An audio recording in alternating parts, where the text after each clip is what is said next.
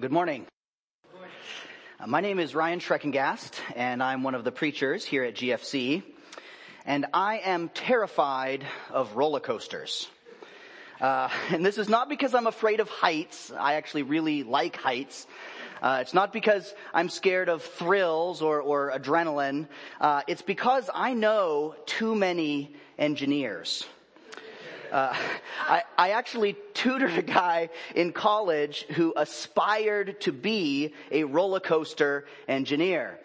And I have not been on a roller coaster since the day that he graduated. And not all engineers that I've known are like this guy. Many of them I would trust completely. So let me ask a question to those of you this morning who have put your faith in Jesus, and those of you who may be considering doing the same thing. Let me ask you, what kind of engineer is Jesus? Who is it in whom you are putting your faith? And I mean, who is he really? Not the Sunday school catechism, my parents believe, children's song kind of answer. I mean, really. And I want you to seriously question this morning the character of this person that we call Jesus Christ. And seriously ask yourself if that character is something in which you can rest your life. Because the character of a person really matters, doesn't it? And friends, make no mistake that we are all hanging far more than our lives on the character of this person. I want you to ask this question this morning because I think that this is the question that Luke wants his audience to ask. And he is eager to answer it. He can't wait. We will see today Luke answer this question in two ways. First, the character of Jesus is one of authority. And second, the character of Jesus is one of compassion. Over the past months, we've been reading through the book of Luke, and you'll see the map of the book there in your bulletins. And I bring attention to this today because the text that we're reading this morning marks a shift in the focus of the book of Luke. The past several weeks have been focused on the teachings of Jesus. And today we start a new section where we will see what the result of those teachings should be. Namely, salvation through faith. So as we read today's text, Luke 7, 1 through 17, which is on page 811 if you have one of the church Bibles, ask yourself this question: who is Jesus? And can I really put my faith in him? Let's start by reading Luke 7, 1 through 10, and see how Jesus demonstrates a character of authority. After he had finished all his sayings in the hearing of the people, he entered Capernaum. Now a centurion who had a servant who was sick and at the point of death, who was highly valued by him. When the centurion heard about Jesus, he sent to him elders of the Jews, asking him to come and heal his servant. And when they came to Jesus, they pleaded with him earnestly, saying, "He is worthy to have you do this for him, for he loves our nation. And he is the one who built us our synagogue." And Jesus went with them. When he was not far from the house, the centurion sent friends, saying to him, "Lord, do not trouble yourself, for I am not worthy to have you come under my roof. Therefore I did not presume to come to you, but say the word, and let my servant be healed. For I too am a man set under authority, with soldiers under me. I say to one, 'Go,' and he goes. And another, 'Come,' and he comes. And to my servant, 'Do this,' and he does it." When Jesus heard these things, he marveled at him.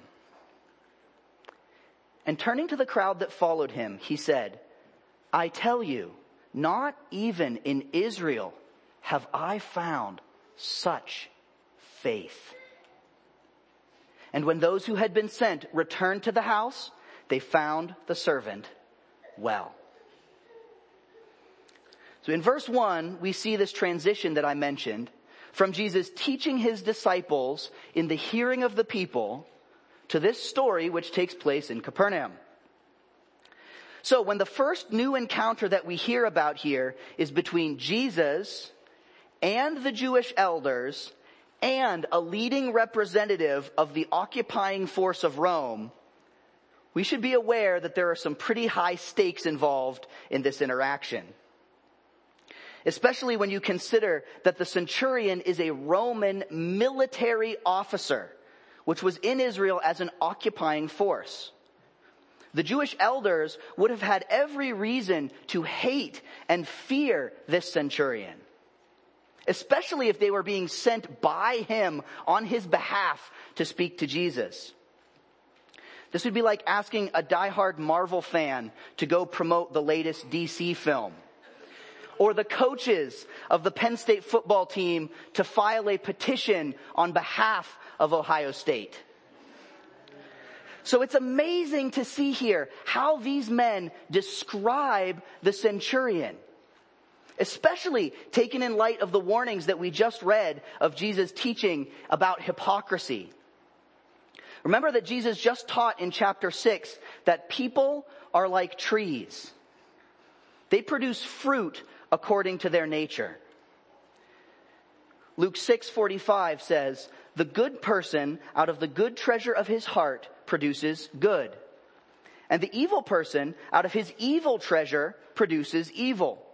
For out of the abundance of the heart, the mouth speaks." So pay attention here to the fruit, the words and the deeds of this centurion. In verse 2, we see that he highly values his servant. And in verses 4 through 6, the Jewish elders plead his case earnestly before Jesus, saying, "He loves our nation, and he built us our synagogue, our place of worship." So it seems pretty clear that the fruit of this centurion's life springs from a good treasure. And because of that treasure and the fruit of that, the elders are sincere in their desire to see salvation come to this centurion's servant.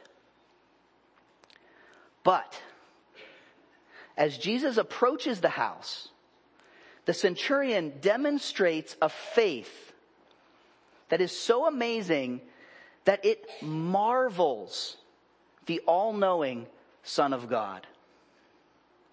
And this faith is expressed through a right understanding of the authority of Jesus. The centurion could have pointed to his own authority. "I am a representative of Rome, the most powerful nation on earth and the conqueror of Israel. You do what I say." Or he could have pointed to his own worthiness. "I love your people. I built them the synagogue." But instead, he understands the authority of Jesus. And so he says in verses 6 through 8, "I am not worthy to have you come under my roof. But say the word and let my servant be healed. For I too am a man under authority." His whole petition rests on his understanding of the character of Jesus. "I have authority over men. When I say jump, they ask how high. When I say go, they don't even stop to ask how far. They just go. I can accomplish my will through my authority over men. And Jesus, you have authority over life itself. You don't even need to come under my roof to exercise your authority. Your word is enough. Speak, and it will be done." Friends, this is faith. Not just a passive belief, but a real, active faith. A deep knowledge of the understanding of the character of Jesus, which dictates his actions. A complete understanding of his authority isn't something that can be questioned or resisted. So why does Jesus say in verse 9 that not even in Israel have I found such faith? Because this soldier gets it. He understands the authority of Jesus. And that understanding generates faith. Even after all of the miracles and all of the signs, even after the testimony of John the Baptist and the healings, God's own people don't understand his authority.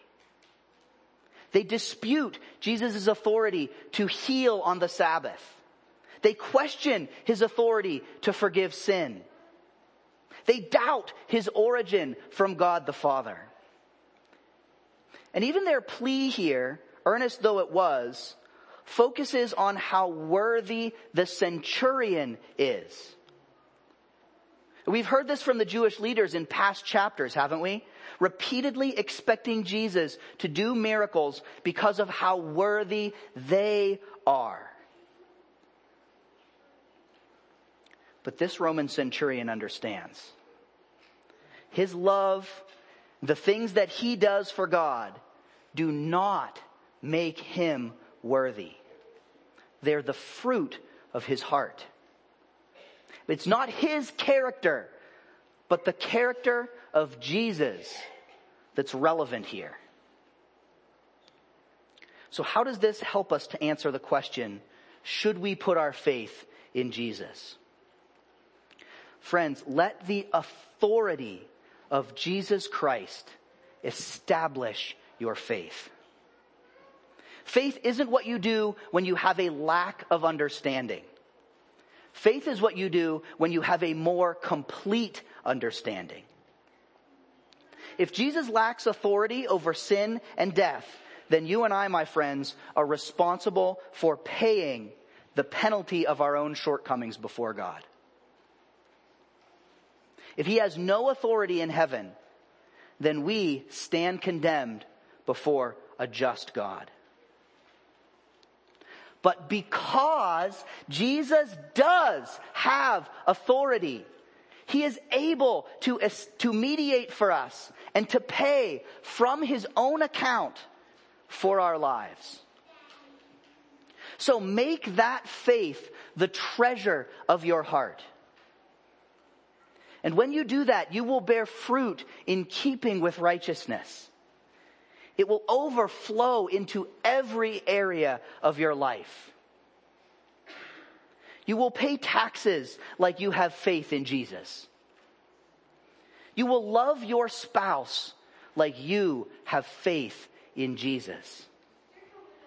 You will make a career choice like you have faith in Jesus.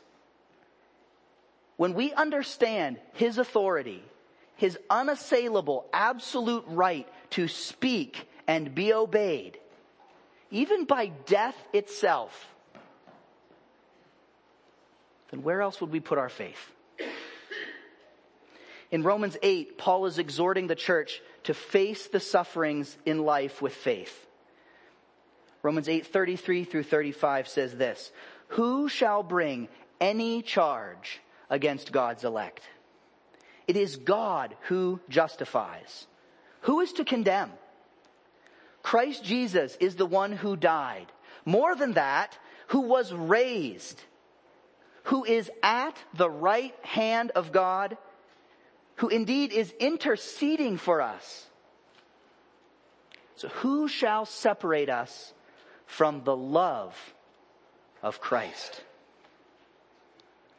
Love. That brings us to the next critical aspect of Jesus' character. His love. And friends, this is just as important to our faith as his authority. An all-powerful God may still be impersonal. He may still be distant. But a loving God makes a way to draw close to us, even when we are far. Which is exactly where Luke goes next. Read Luke 7:11 through 17, and see that Jesus' character is one of compassion. Soon afterward, he went to a town called Nain, and his disciples and a great crowd went with him. As he drew near to the gate of the town, behold, a man who had died was being carried out, the only son of his mother, and she was a widow. And a considerable crowd from the town was with her. And when the Lord saw her, he had compassion on her and said to her, "Do not weep." Then he came up and touched the bier, and the bearer stood still. And he said, "Young man, I say to you, arise." And the dead man sat up and began to speak. And Jesus gave him to his mother. Fear seized them all, and they glorified God, saying, "A great prophet has arisen among us, and God has visited his people." And this report about him spread through the whole of Judea and all the surrounding country. So here we have another scene change. And picture Jesus approaching the gates of this town with a great crowd following him, as it says in verse 11. And presumably, they're tired, they're looking forward to the end of their journey, a place to rest, to find food. But the city gate is clogged by another considerable crowd, according to verse 12. They were following out a widow who is going to bury her only son. Now, the attitude of this crowd would have been very different than the one following Jesus. His crowd may have been hopeful, looking forward to a night in town, while the widow's crowd would have been subdued, witnessing the grief and the hopelessness of this woman. And don't miss the fact that this woman's outlook was hopeless. In that culture, without a husband or a son to care for her and to provide, she would have been reduced to begging, or possibly worse, to survive at all. In many ways, this woman seems to be a complete opposite to the centurion. He has hundreds under his command. She no longer has even her son. He has wealth to build buildings. And she has nothing. He sent men to speak to Jesus on his behalf. And she in this story didn't even speak up for herself. But despite that, and despite the great crowd, Jesus sees only one person. A widow. A mother. A hopeless woman. And when the Lord saw her, in verse 13, he had compassion on her and said to her, "Do not weep." This moment is all about Jesus and this woman. The crowd and even the man who's about to be raised from the dead are secondary. He sees her, he feels her grief, and he responds.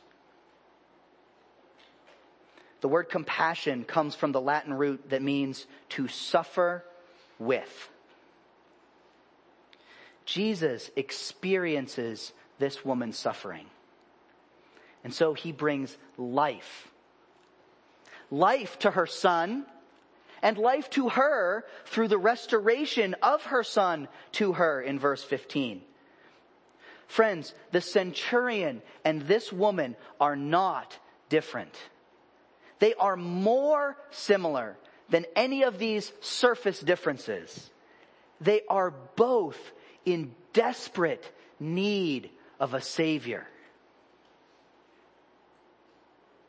They have no hope apart from him. And that is the character of our Savior. One of compassion, of taking our sufferings on himself. There is no greater picture of this than what Jesus did on the cross. As Paul talks about the reconciliation of God to sinners that occurred through Jesus' death and resurrection on the cross, he says this in 2 Corinthians 5:21. For our sake, he, that is God, made him, Jesus, to be sin, who knew no sin, so that in him we might become the righteousness of God. Friends, the love of God the Father, coupled with the compassion of Jesus, allows us to become righteousness. Jesus brings life through his loving compassion, suffering with us death, the consequences of our sin, though he himself was sinless. He suffers with us and for us. Hebrews 4:14 through 16 says, since then we have a great high priest who has passed through the heavens, Jesus, the Son of God. Let us hold fast to our confession. For we do not have a high priest who is unable to sympathize with our weaknesses, but one who in every respect has been tempted as we are, yet without sin. Let us then with confidence draw near to the throne of grace, that we may receive mercy and find grace to help us in our time of need. This is the character of Jesus. He not only has authority to offer mercy as the Son of God, he has compassion and he sympathizes with us. He loves us. And not just us collectively as part of a crowd. He loves you. You, the widow. You, the grieving mother. You, the addict. You, the abused. Jesus loves you. He saw one woman in the midst of a crowd, and he sees you, hidden and feeling alone, unknown in the midst of a crowd. But you are not suffering alone. Jesus loves you. So how does this help us answer the question, should we put our faith in Jesus? Friends, let the compassion of Jesus Christ establish your faith. Because of Christ's compassion, we can draw near to the throne of God with confidence. We receive mercy and grace from God rather than judgment, not because of how worthy we are, but because of the great love of God and the compassion and the authority of Jesus Christ. And friends, this must be the foundation of our faith. Nothing less will be enough. We cannot expect our good deeds to be enough. We cannot expect even our good intentions to be enough. If you recognize this morning your desperate need, your complete lack of anything to make you worthy to come before the throne of God, then friends, you are in good company. Just like the centurion, just like the widow, Only the person of Jesus Christ is enough. And as we understand that, our faith in him is established. That his character has both the authority and the compassion. It has to be both. If Jesus had only authority and no compassion, then there would be no reason for God to draw close to us who are his enemies. Or if Jesus had only compassion and no authority, then we would each be subject to receive the wages for our sin before a righteous God. In Romans 5, Paul describes this joy that comes through our faith established by Christ. Verse 6 says, "For while we were still weak, at the right time Christ died for the ungodly." And verses 8 and 9, "But God shows his love for us, that while we were still sinners, Christ died for us. Since therefore we have now been justified by his blood, much more shall we be saved by him from the wrath of God." The love of God sent Jesus, and the authority of Jesus paid the way for our reconciliation with God, saving us from his wrath.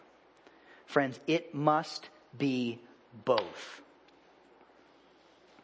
So, who is Jesus? And can you really put your faith in him?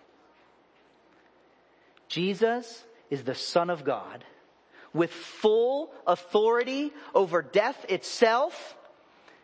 There is no other name higher than his. None could question his word because he is the radiance of God's glory and the exact representation of his being, sustaining all things by his powerful word and his compassion, fully comprehending our weakness and the sin that we face. His love and the Father's love sent him to become sin for us, that we could become God's righteousness. And that, friends, transforms us forever. So, can you really put your faith in Jesus? Yes! You can put your faith in Jesus. Yes! Because he is both authorized and loving. You can confidently come before the throne of God to receive grace. Let's pray. God, Lord, we thank you this morning, Father, for your Son, Jesus Christ. Lord, there is none like him. And we are in awe this morning of who he is. Lord, nothing that we do could make us worthy. But Lord, you are worthy. And you sent your Son, God, to pay what we could never pay. And God, as we understand that, we put our faith in Jesus. We ask you, God, to look on him when you look on us, God.